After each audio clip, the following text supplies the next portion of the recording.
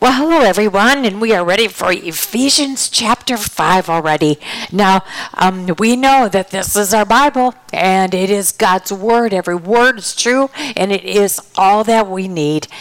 And so would you pray with me, please? Father, we thank you for this book, and we certainly want to make sure that we hear you speak to us, because you are speaking to us. Lord, we know that these couple of chapters are such warnings, such instruction, how you expect us to live, and you are serious about it. So Lord, we take it seriously. We need your Holy Spirit to take these words off the page and into our hearts so that we understand better. And we thank you for loving us so much that you want us spared from what we shouldn't have to go through.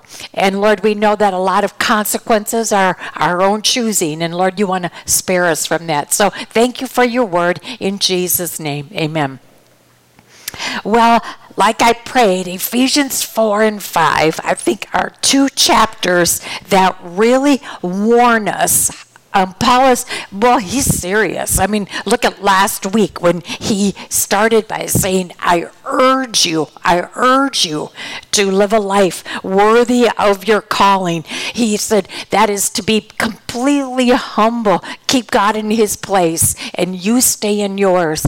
Be gentle, be patient, be bearing with one another in love, the unconditional love. Love when it isn't even easy. Love the way Jesus loved.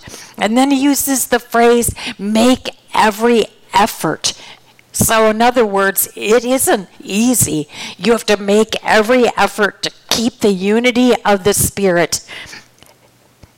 Try to get along. Try not to demand your rights. Try not to stick your heels in the sand and just be stubborn. Make every effort to keep the unity of the Spirit.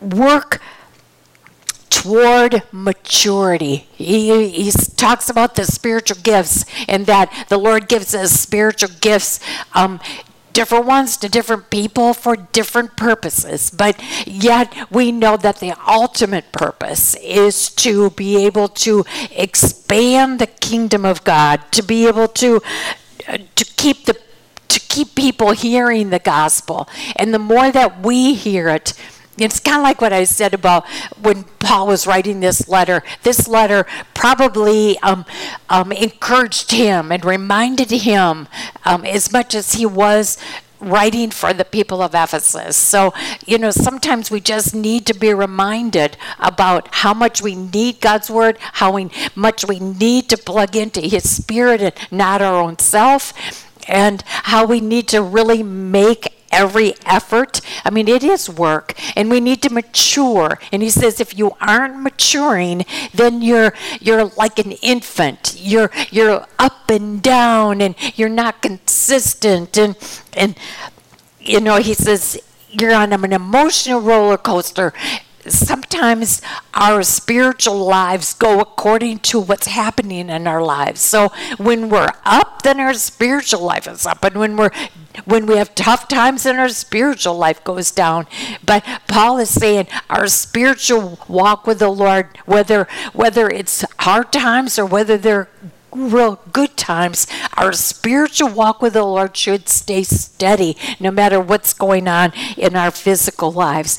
And that's a sign of maturity, that we are growing and that we're not going backwards and that we're not like infants and we're up and down and moody and we're all over the place. And, sometimes the Lord is so wonderful, and then sometimes we almost can shake our fists at him.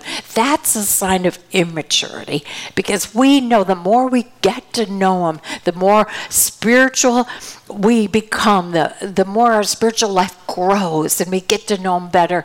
We find we are more stable, we're more steadfast, we're even keel. And then he uses the phrase too, I insist upon. And then when he writes that, when you know that he says, I insist upon that you don't go backwards, that you don't go back to that old way of life, that And we know ourselves. We know that the Holy Spirit is out to change us into Christ's likeness. And if you would think back of what you used to be like, you think about how even though you might have been such a good person, even back then you were a good person. But do you realize that no matter what kind of person we are, even if the exterior appears to be, and people look at us and they think we're such good people, a heart without Jesus is just as dark as some of what we consider the worst of sinners. I mean, that's why Paul calls himself the worst of sinners.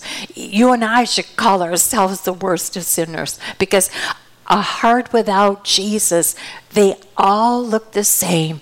And so he talks about, I insist, I tell you this and insist on it in the Lord, that you don't go back, that you make every effort, that you work hard at this. He is serious that we don't go back. And then he says, get rid of things like falsehood, lying. And he said, speak truthful to people. And get rid of things like bitterness and rage and anger and brawling and slander and every form of malice. Get rid of that kind of behavior. I like the way he said that's just not the way the Lord expects us to live. So when we catch ourselves in that kind of behavior, this is not pleasing our Savior, and that should matter to us. And don't let unwholesome talk come out of your mouth. In fact, as we go into the 5th chapter today, you see that he pretty much stays on that same kind of instruction and warning. I mean, he says, be imitators of God, therefore, as dearly loved children, and live a life of love, just as Christ loved us and gave himself up for us as a fragrant offering and sacrifice to God. Be imitators as dearly loved children. You know, if you've had children in your life, and you know you have, it is the cutest thing when you watch children imitate. You know, like sometimes a little girl will imitate her mom. I know I used to try to do that. I'd watch her get ready and I would want to look just like that. And then little boys, how they imitate their dads.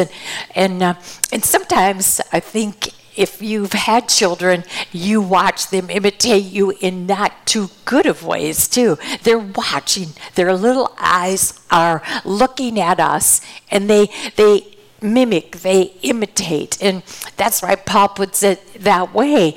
As children, and we're God's children, now imitate and imitate the character of God, imitate the character of Jesus. Make sure that is character of love and joy and peace and patience and kindness and goodness and faithfulness and gentleness and self-control, that his character is coming out of you. The thought of even being like Jesus in a small way is such incentive that we have the tools, we have the Holy Spirit, we have his word, and if we are willing to make the effort, and if we really desire to imitate God and to be like Jesus, we can, and we can as we mature in his word and as we grow in becoming more like him, we can see those traits.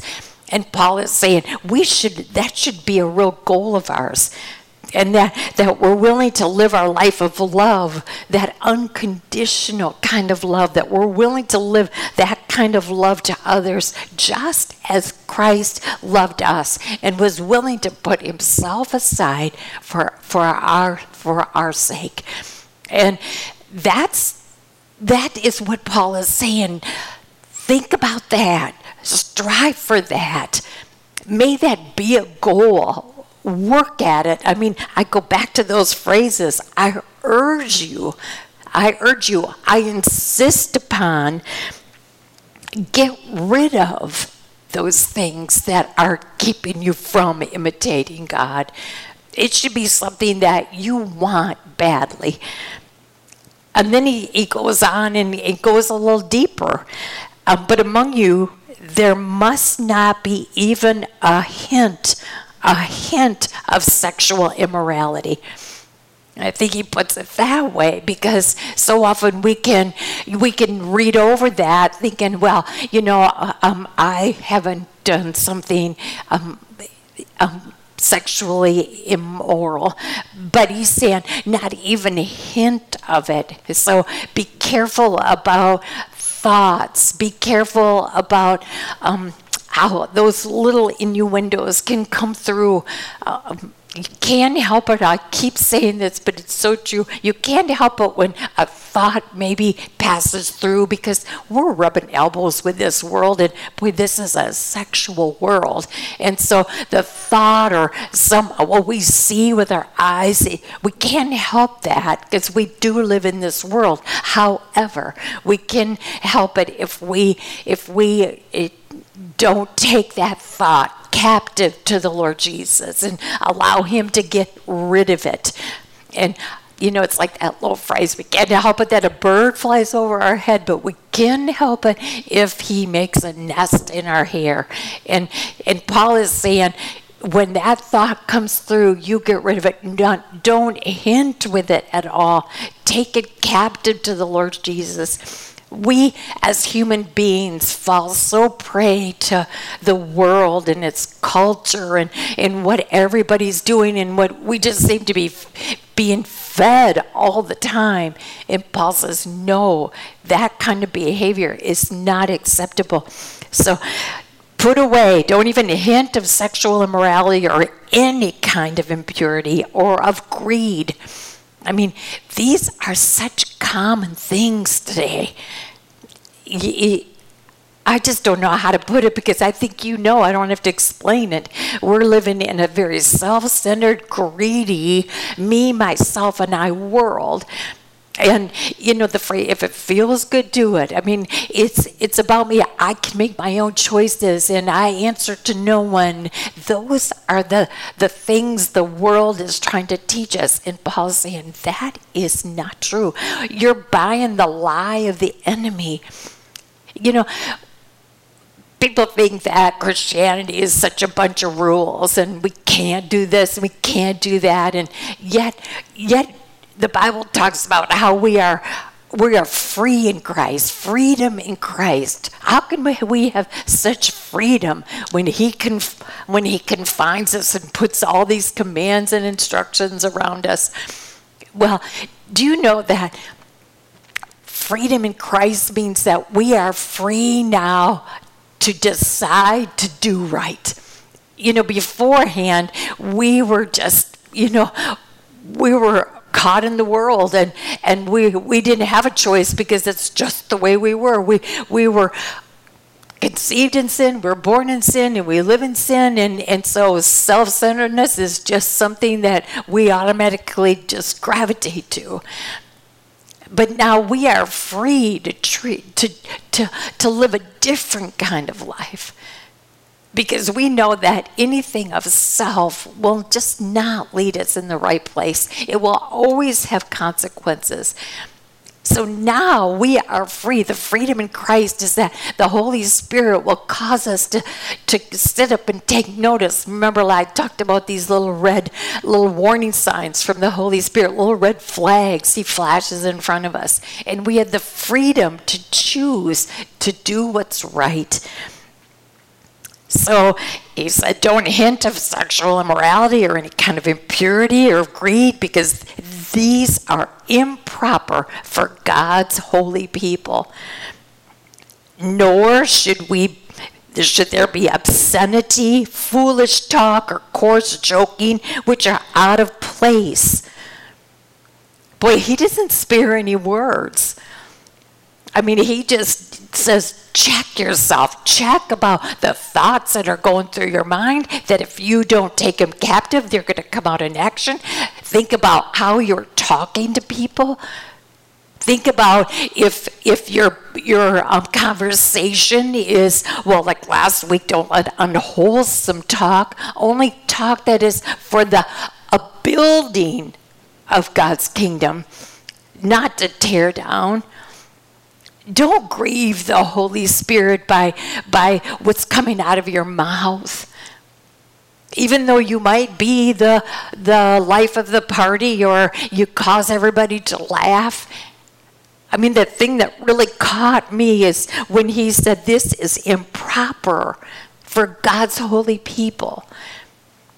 So not just check your actions, but check about what's coming from your mouth and what kind of words you're saying.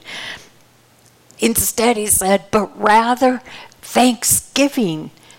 The word thanksgiving alone is uplifting. We should be so grateful. In fact, when I was kind of pondering that thought, it is so easy nowadays when I think so many people's cup is half empty instead of half full. When your eyes are on your Savior, when your whole objective for living is about him and not you, when you are thankful, what a difference that makes in your attitude and in your demeanor and your countenance and what comes out of your mouth. And when was the last time you really counted your blessings? It's so easy to think on what we don't have or what we wish we had. But when we turn the table and start counting all the blessings that we do have, and remember, go back to Ephesians 1 and read those first 13 verses and remind yourself who we are and what we are because of Christ Jesus. You talk about blessed. And then if you then want to continue and then just look around you and that you have air to breathe and food to eat and a place to live in and people to love and the ability to listen to God's Holy Spirit and sense his direction on what he wants you to do so you can feel content and satisfied. And it's a wonderful way to live. We have the freedom in Christ to be able to have a victorious life, even when it's not always easy.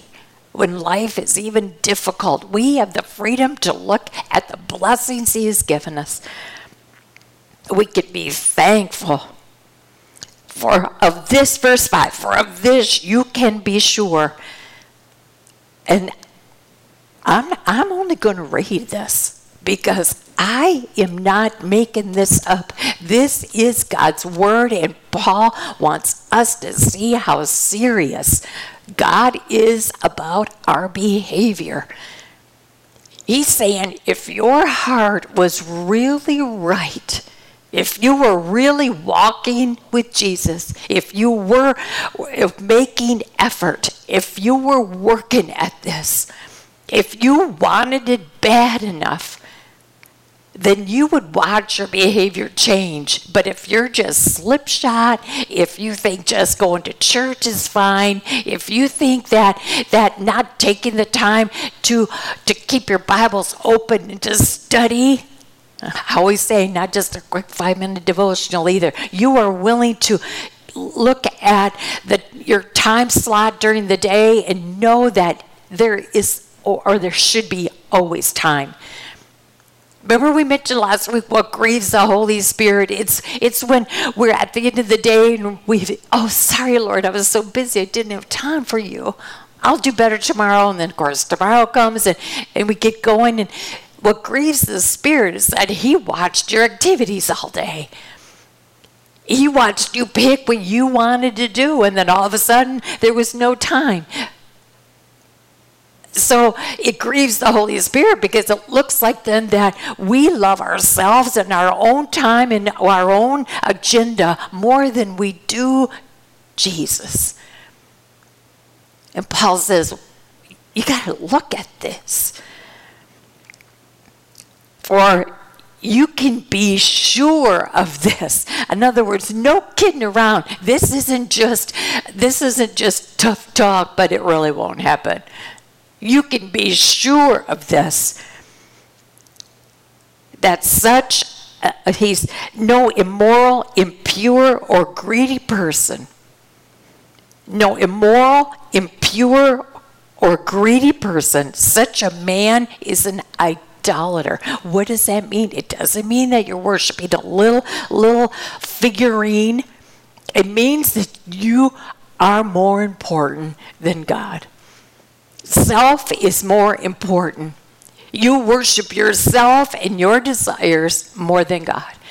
Because if you really had him in his right place, like completely humble and gentle, then you would see and you would work at making sure that maybe some of your weaknesses, and we all have them, that we want the Holy Spirit to help us get beyond these weaknesses. Remember, Paul says, I insist that you don't go back. And sometimes we slip, but then I always say, if I can see progress, that's the whole formula of becoming like Christ. Sometimes it's 3 steps forward and 2 steps back, but we shouldn't go back to where we once were. And we should see the progression that we are becoming more Christ-like. And Paul is just being blatantly honest. And he says, if you really love your Savior, then you are not going to want to grieve his Spirit that's living inside of you, trying to get you to change into the Savior's likeness. Let no one, because he says, I'm just going to say it again. No immoral, impure, or greedy person, such a man is an idolater, has any inheritance in the kingdom of Christ and of God. Like I said, I know those are tough words, and I didn't write them. Paul wrote them under the Spirit's power because it's serious. Your behavior, your countenance, are you changed? Are you changing? Can you see any different? Can you see a difference in how you're falling into your weaknesses? That you're catching yourself quicker? That when you do fall into your weakness, you hate it so badly that you, like James says, hate what is evil and cling to what is good. That you run to your Bibles and you realize that you need to repent and confess and go back to the cross and get rid of it. But you know what repentance means is that you're saying to Jesus, I'm sorry and I don't want to do this again. I know it grieves you. Just think, has any inheritance in the kingdom of Christ? That is tough, I know it. Let no one deceive you with empty words. I thought about that in the context of this writing. I thought, well, who is that? Let no one deceive you with empty words. It's maybe that person who says to you, oh, that's okay. You know, our itching ears want permission to do what we want to do. And a real friend, a person is a real friend to you when they dare say to you what you need to hear rather than what you want to hear. There's so many people who want, who they could say one thing to you and then turn right around and, well, He says, let no one deceive you with empty words. Just telling you what you want to hear. If somebody cares about you enough, they will in love tell you the truth and not deceive you with just empty words that just make you feel better, or they will take and use them to your disadvantage, and they'll talk behind your back. For because of such things, God's wrath comes on those who are disobedient. There's that word again. We want to stay clear of God's wrath. I mean, we know that we grieve the Spirit. We know that we probably make God angry when we continue to repeat what He has shown us. But eventually, that anger is going to turn to wrath, and that is the word we do not want. We do not want to see God's wrath. So Paul has said, I'm writing this letter, and I'm writing these 2 chapters here to make sure that you are warned.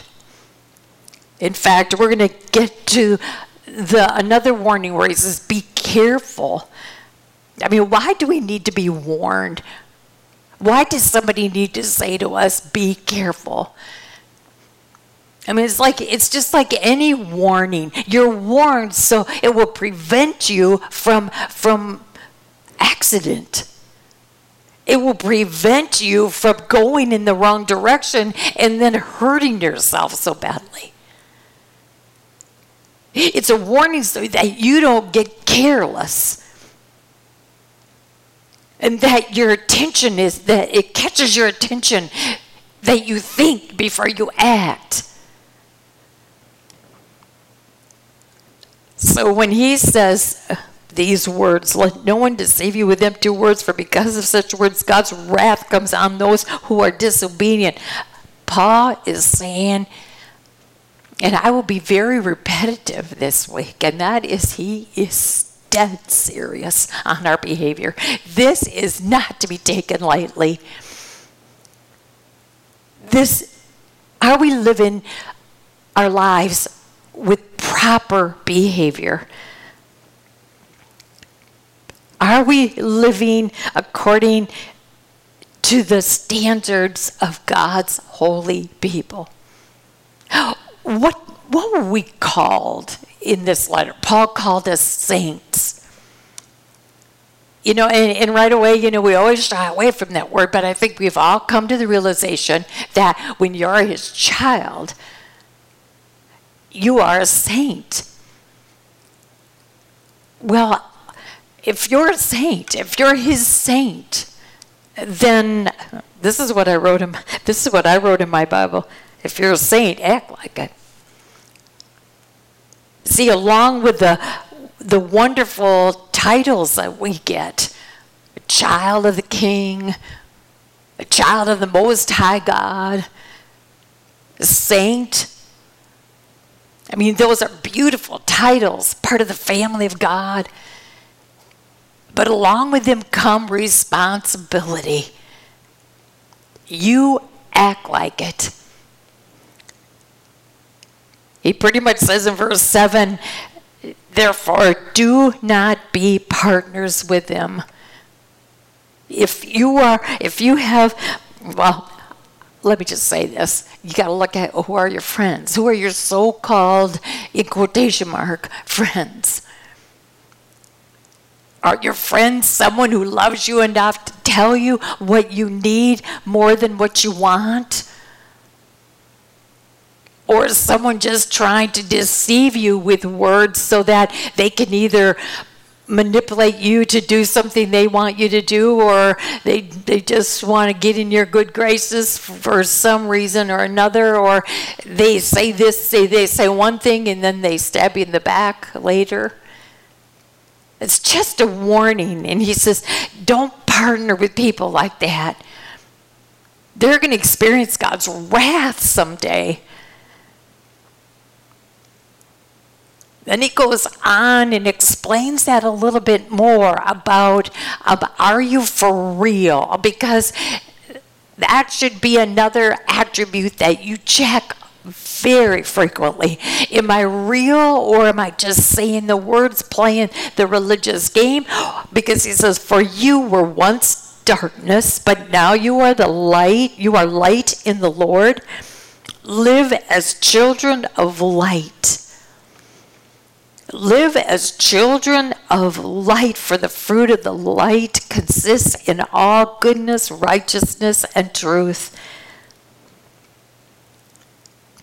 If you have God's Spirit living within you, and you know you do, if you've taken that walk to that cross that I say over and over, but I am not embarrassed to repeat that, especially to good church people, because it does not automatically happen. These are the terms God has set up for salvation that every one of us must meet. Once we did live in darkness, we didn't realize that. But once you've come to grips with who you are and who Jesus is and what he's come to do for you, you now are part of the light. You are the light in the Lord, and live as children of the light. There's that, live like it then. You can't say one thing and then act like another. Live as children of light, for the fruit of the light. Now, Paul uses words like goodness and righteousness and truth. The fruit of the Spirit producing real love in us. The fruit that the Holy Spirit produces coming out of us. Joy, peace, patience, and kindness, goodness, faithfulness, gentleness, self-control. This kind of Jesus character he expects to be coming out of us when we claim to be children of the light.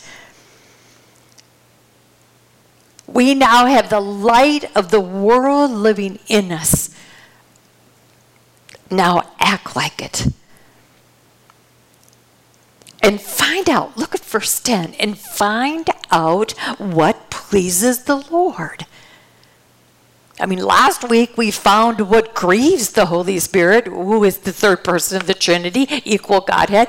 This, we know what so displeases, what grieves the Lord, is when we put ourselves first.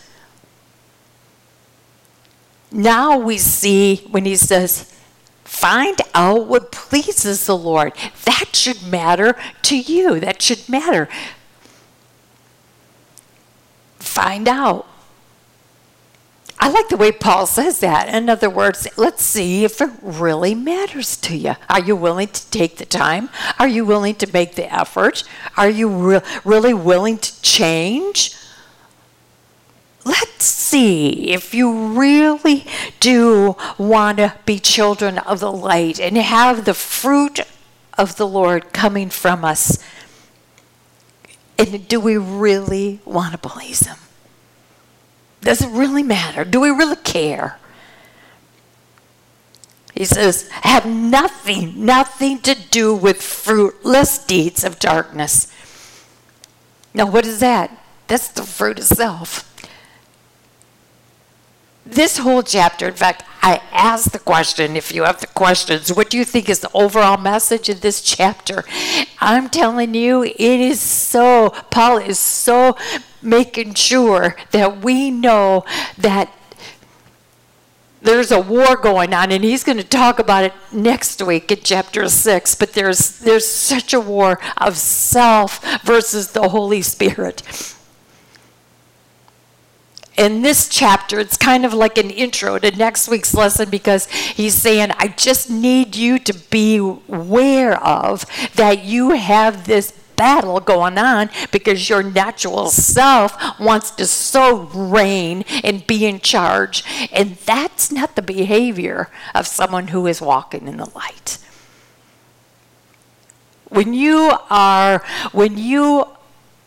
love Jesus, when you want his Spirit to change you and redirect you into a whole different way of life,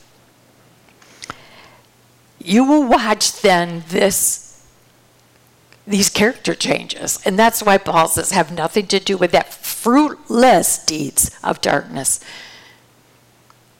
And that's going back to your old way when self was on the throne and self did want its way. Believe it or not, fruitless acts because you are back in the darkness. And he's saying have nothing to do with the fruitless deeds of darkness, but rather expose them.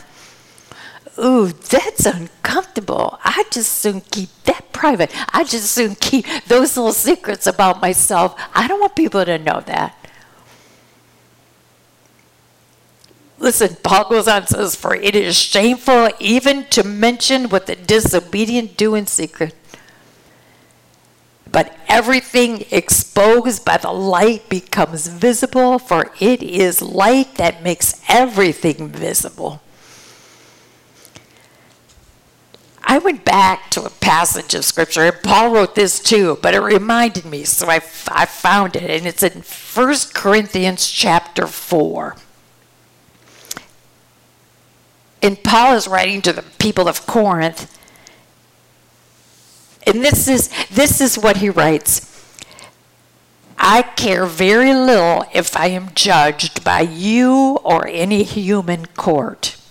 Indeed, I do not even judge myself. My conscience is clear, but that does not make me innocent. Boy, that's honesty, isn't it?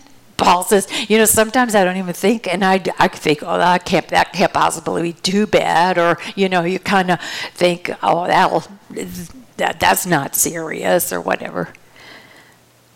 Oh, my conscience is clear. He says, but that doesn't make me totally innocent. It is the Lord who judges me. He can see my motive. He can see what's really going on. It is the Lord who judges me. Therefore, judge nothing before the appointed time. Wait till the Lord comes. He will bring to light what is hidden in darkness and will expose the motives of men's hearts. Ooh, if that doesn't give you shivers, and if that doesn't sit you up so that you take notice. Someday, Paul writes to the people of Corinth about this too. You will appear, even if you are saved and you're going to heaven. There's no question about it. We will still stand before Jesus, and a light will be shown on us. And it says that we will be judged not for our sin, because they've been bought and paid for, but whatever you have done in your body, good and bad, a light will shine for all to see what really was the motive. Oh, we can be saved. I know I'm saved. I know that I'm going to heaven. There's no question about that. I sing blessed assurance, Jesus is mine. Oh, what a foretaste of glory divine. I know that. But does that, like Paul, I'm not innocent. Oh, I can fall so quickly. Or a thought, I just don't quick enough take it captive. And Paul said, you know what? Whatever you do since your salvation, if it isn't exposed by you and taken to the cross and you confess and repent, there's a day coming when a light will be shown and all will be exposed. I repeat in verse 13 of chapter 5, but everything exposed by the light becomes visible. He only says that to motivate us, to make sure that everything is about him and not about us, that self stays in its place, and that we keep the Holy Spirit on the throne of our life and our ears in tune with his voice instead of our own. And when we get deluded thinking that, oh, this isn't so bad, this is not that big a deal, and nothing is done with it, doesn't that just make you shudder? He wants us real. He wants us so completely truthful and real, and no counterfeit, no religious game playing, spiritually growing and walking in the forward direction, making the effort, taking the time. This is why Paul writes this. This is why it is said, "Wake up, O sleeper, rise from the dead, and Christ will shine on you." I almost think that was Paul's. It was like a worship song or a praise song that he is quoting. "Wake up, O sleeper, rise up from the dead." Remember, we've been made alive in Christ. Paul talked about that a couple weeks ago when we've been made alive.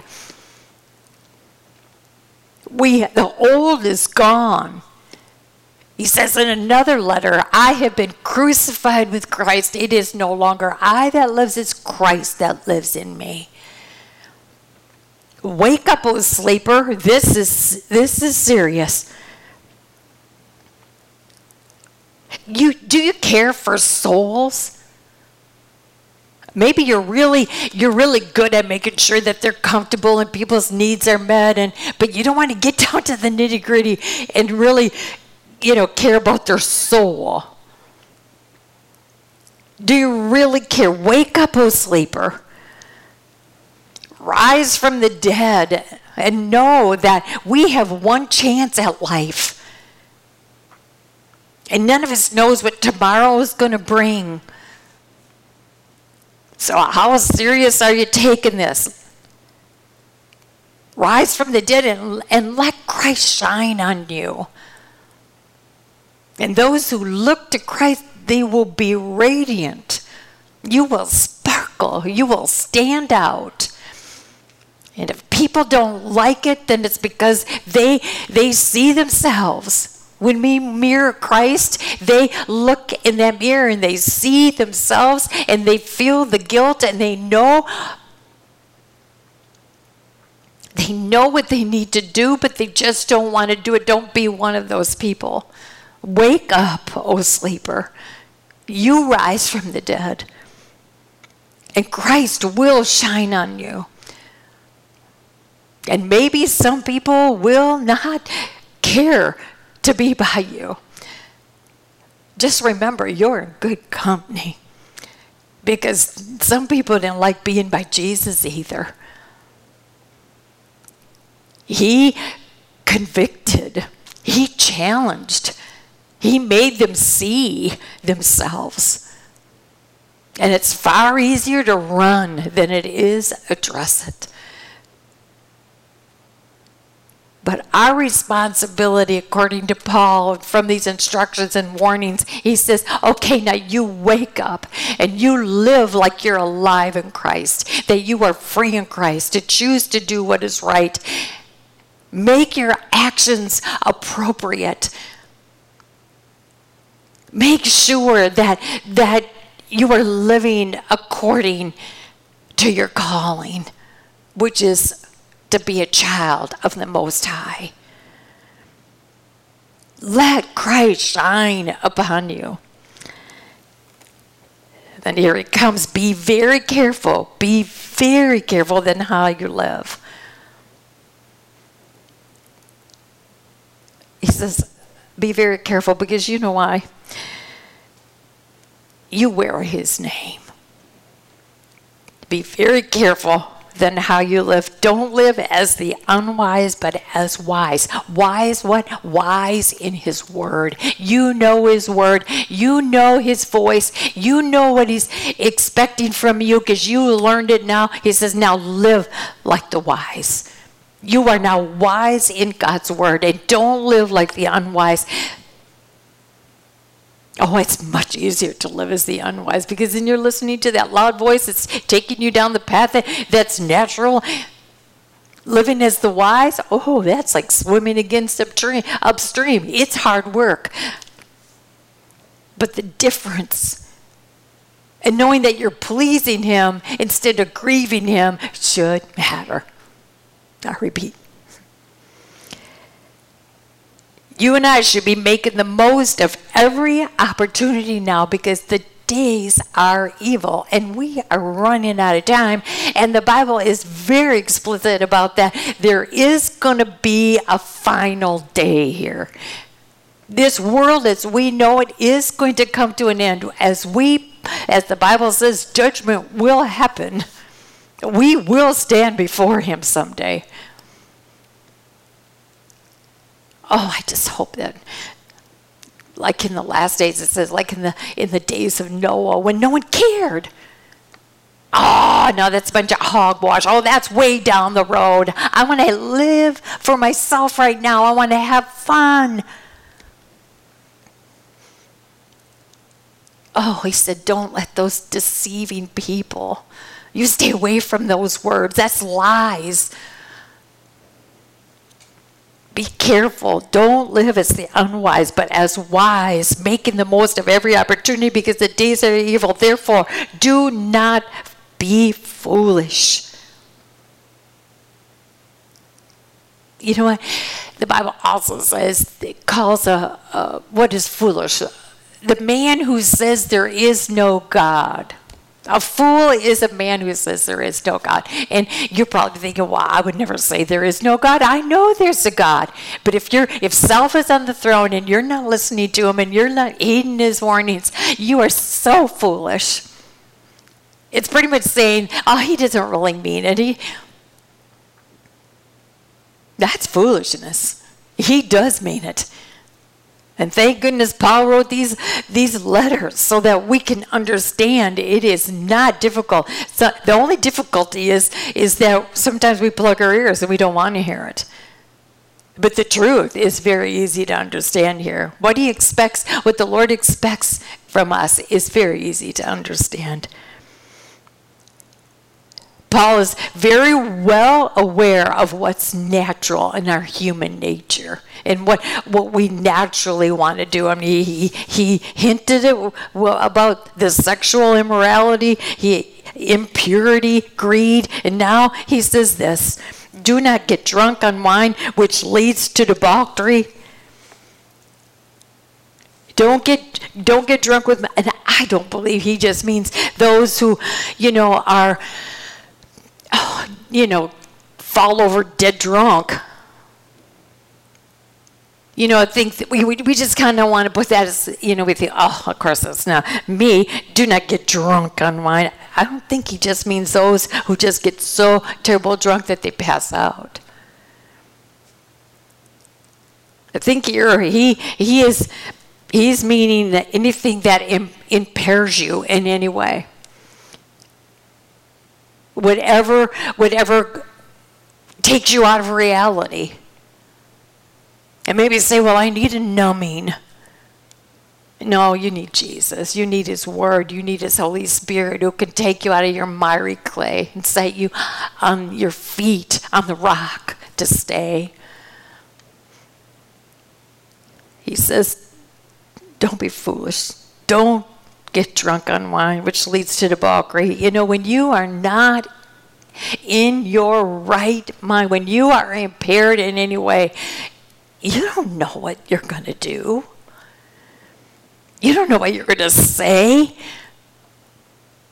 I bet 99.9% of the time you are not going to live the way he expects you to live. But more, you will probably grieve.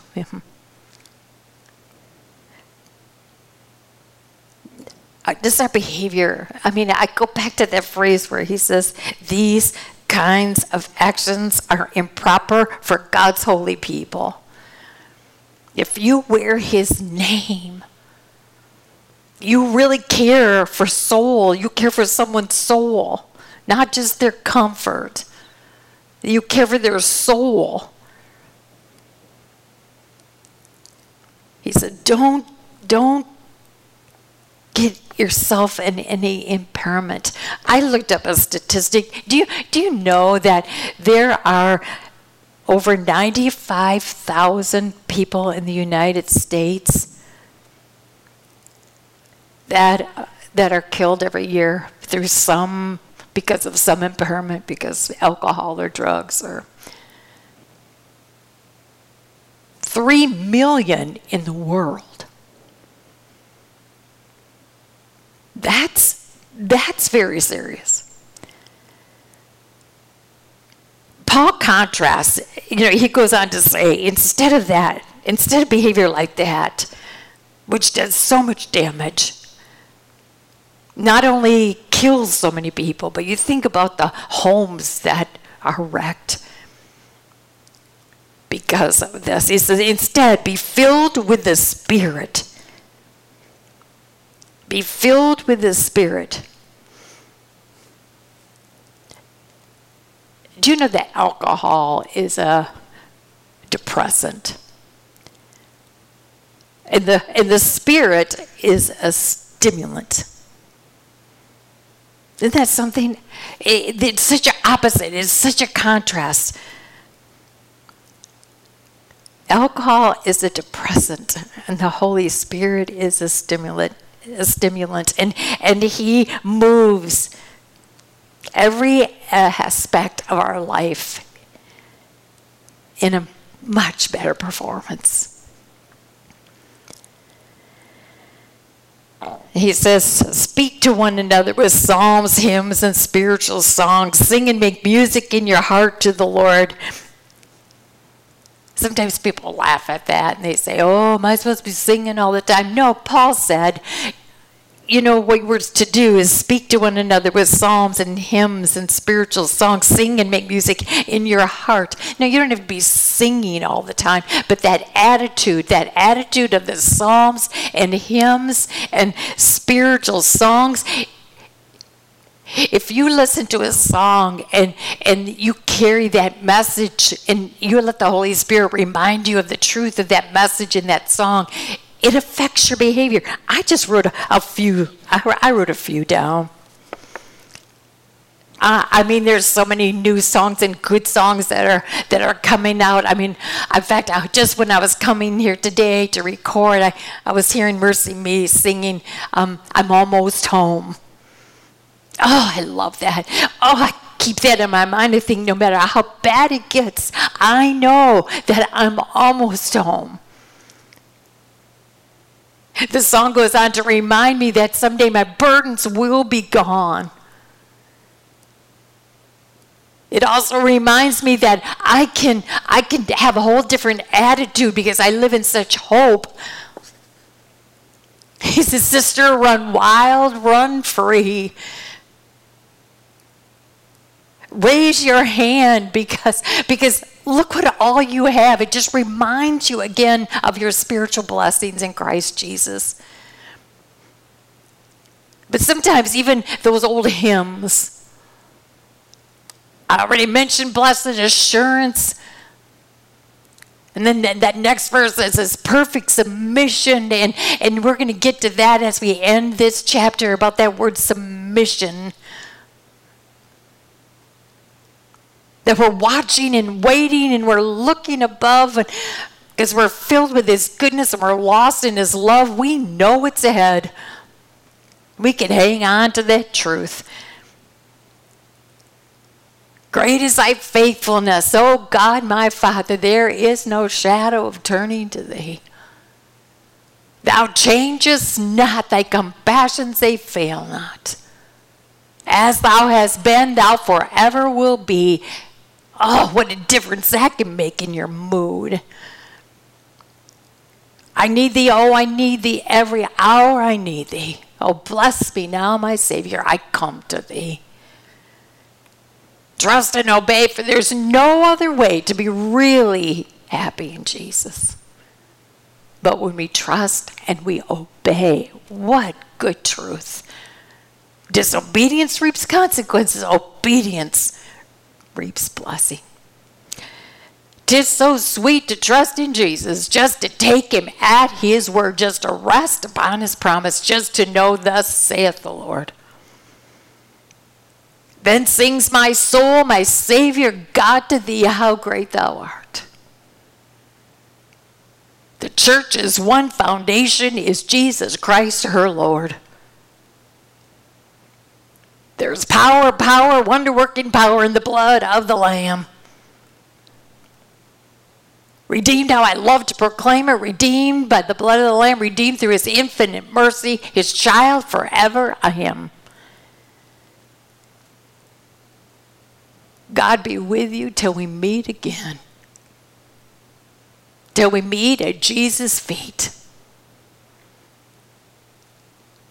See, these hymns, that's why Paul says, look what a difference in your attitude. Look how much hope oh, that's right. Oh, that's right. When peace like a river attendeth my way, and sorrow like sea billows roll, whatever my lot, thou hast taught me to say. My sin not in part, but the whole was nailed to the cross, and I bear it no more. And Lord, haste that day when my faith will be sight. These hymns remind you, and you keep them in your heart, and let the Spirit use them. It can make your day.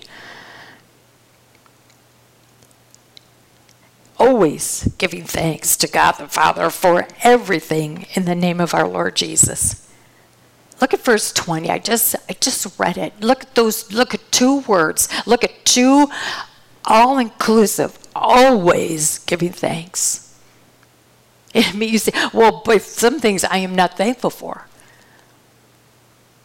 Well, Paul teaches us that we can be thankful in all things. Maybe not for them, but we can be thankful in them. We can be thankful that God is up to something for our good, and he knows what we need when we need it. So always give thanks to him for what he's doing in our life, because he does know what's best for everything. He didn't forget. He didn't miss anything. He knows. So give thanks. Always give thanks for everything as he is working in your life. Submit to one another out of reverence for Christ. Submit. And now we're going to read these words. And wives, submit to your husbands as to the Lord. I hope you underline that. I hope you circle that. Instead of looking at this as such a negative, I'm gonna try to take you down a road. When I looked up the word submit, what caught my eye was that in explaining submit was submission. Spiritual submission.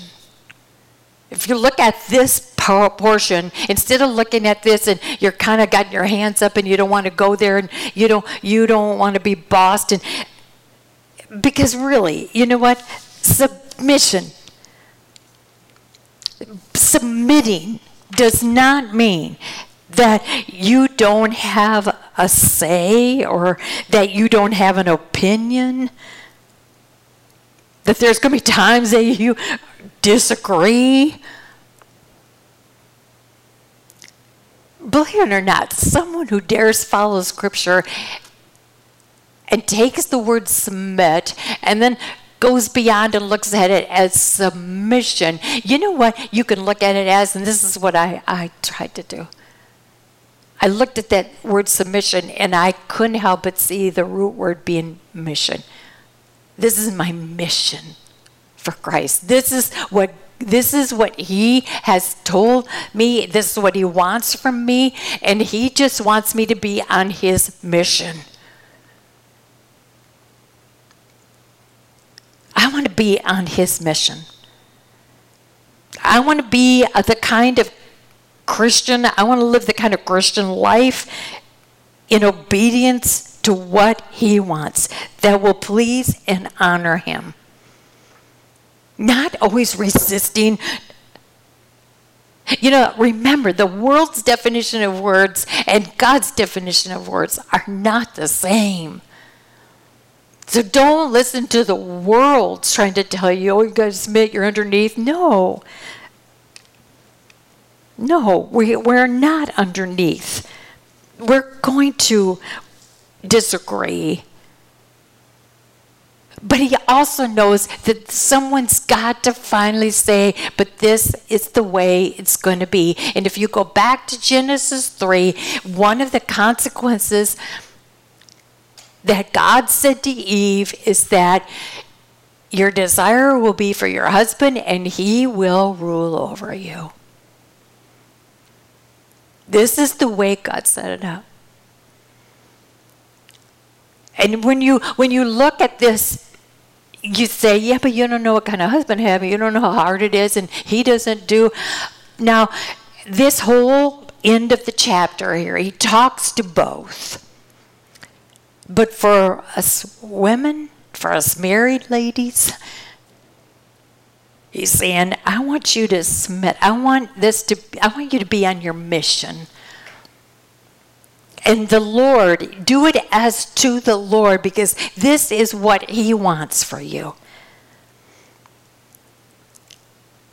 And then he says this, for the husband is the head of the wife, as Christ is the head of the church, his body, of which he is the Savior. Now as the church submits to Christ, so also wives should submit to their husbands in everything. You know, my husband and I have talked about this many times, and we have discussed, and he says, but you're so much better at this area than I am. He says, so as head of this home, as president of this institution, he says, I now delegate you to take over this part of it. You know, because you're both individuals and you both have different gifts, and when you come together, and even though you know he is the head of the home, but he also knows you might be better in some areas, conversation and doing it together unto the Lord, being on the mission of the Lord, to wear his name and to follow him in obedience. When you are together on that, you'd be surprised at how you can agree. And you do not feel less. Husbands, love your wives, just as Christ loved the church and gave himself up for her to make her holy, cleansing her by the washing with water through the word, and to present her to himself as a radiant church without stain or wrinkle or any other blemish, but a holy and blameless. Boy, that sure describes, isn't that beautiful how that describes how Christ loves each and every one of us, and he's striving to make us holy and cleansing us by the washing with water through his word. Every day his word will keep cleansing us and push self and the dirty self away, and so that we can have more of the light of Jesus, so that we can be presented as a radiant church without stain or wrinkle. I mean, he's working on us so we can represent him in this dark, ugly world, that his children, his church, can stand apart and let people look and see something that they would like and come along. In the same way, husbands ought to love their wives as their own bodies, that actually they want the best for her. That is so beautiful. And I'll tell you, when both are working together, I mean, I'll tell you, if somebody loves me more than his own self, but I'll tell you, I'd just soon be on that mission. No wonder God said, I just soon listen to a man like that.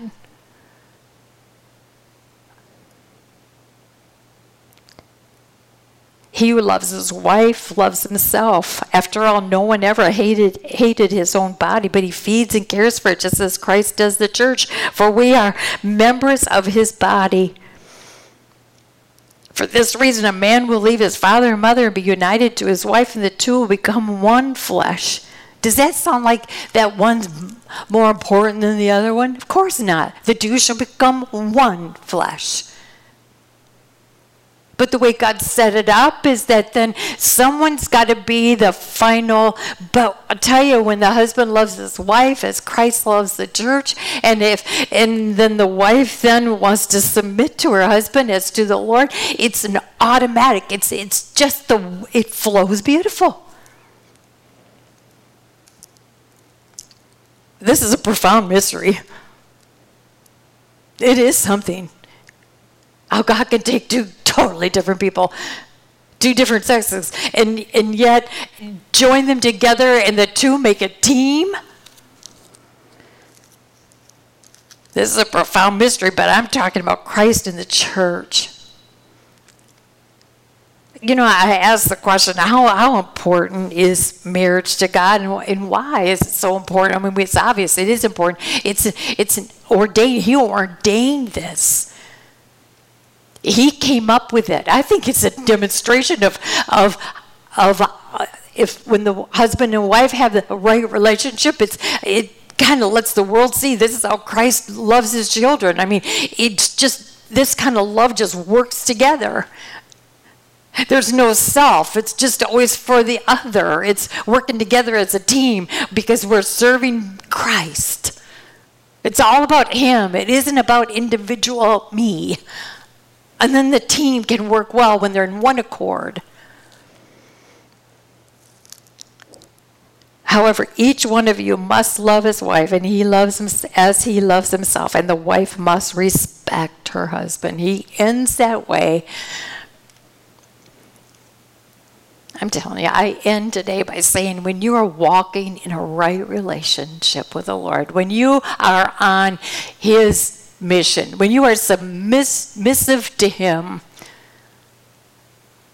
when he is at the top of your life and you submit to him and you're now on his mission, I'm telling you, when your walk with him is right, you will watch how all the relationships in our life work. And I know not everybody is doing this, but you know what? He's talking to you. He's talking to me. I am just responsible for doing what he expects. He is talking to me about the mission he has me on. Am I pleasing him? Am I living a life that is proper? Because I do wear his name. Heavenly Father, I know these are tough warnings, but it's for our benefit. May we heed and listen. We love you, but we know you love us even more, and you want the best for us. It's Jesus' name we pray. Amen.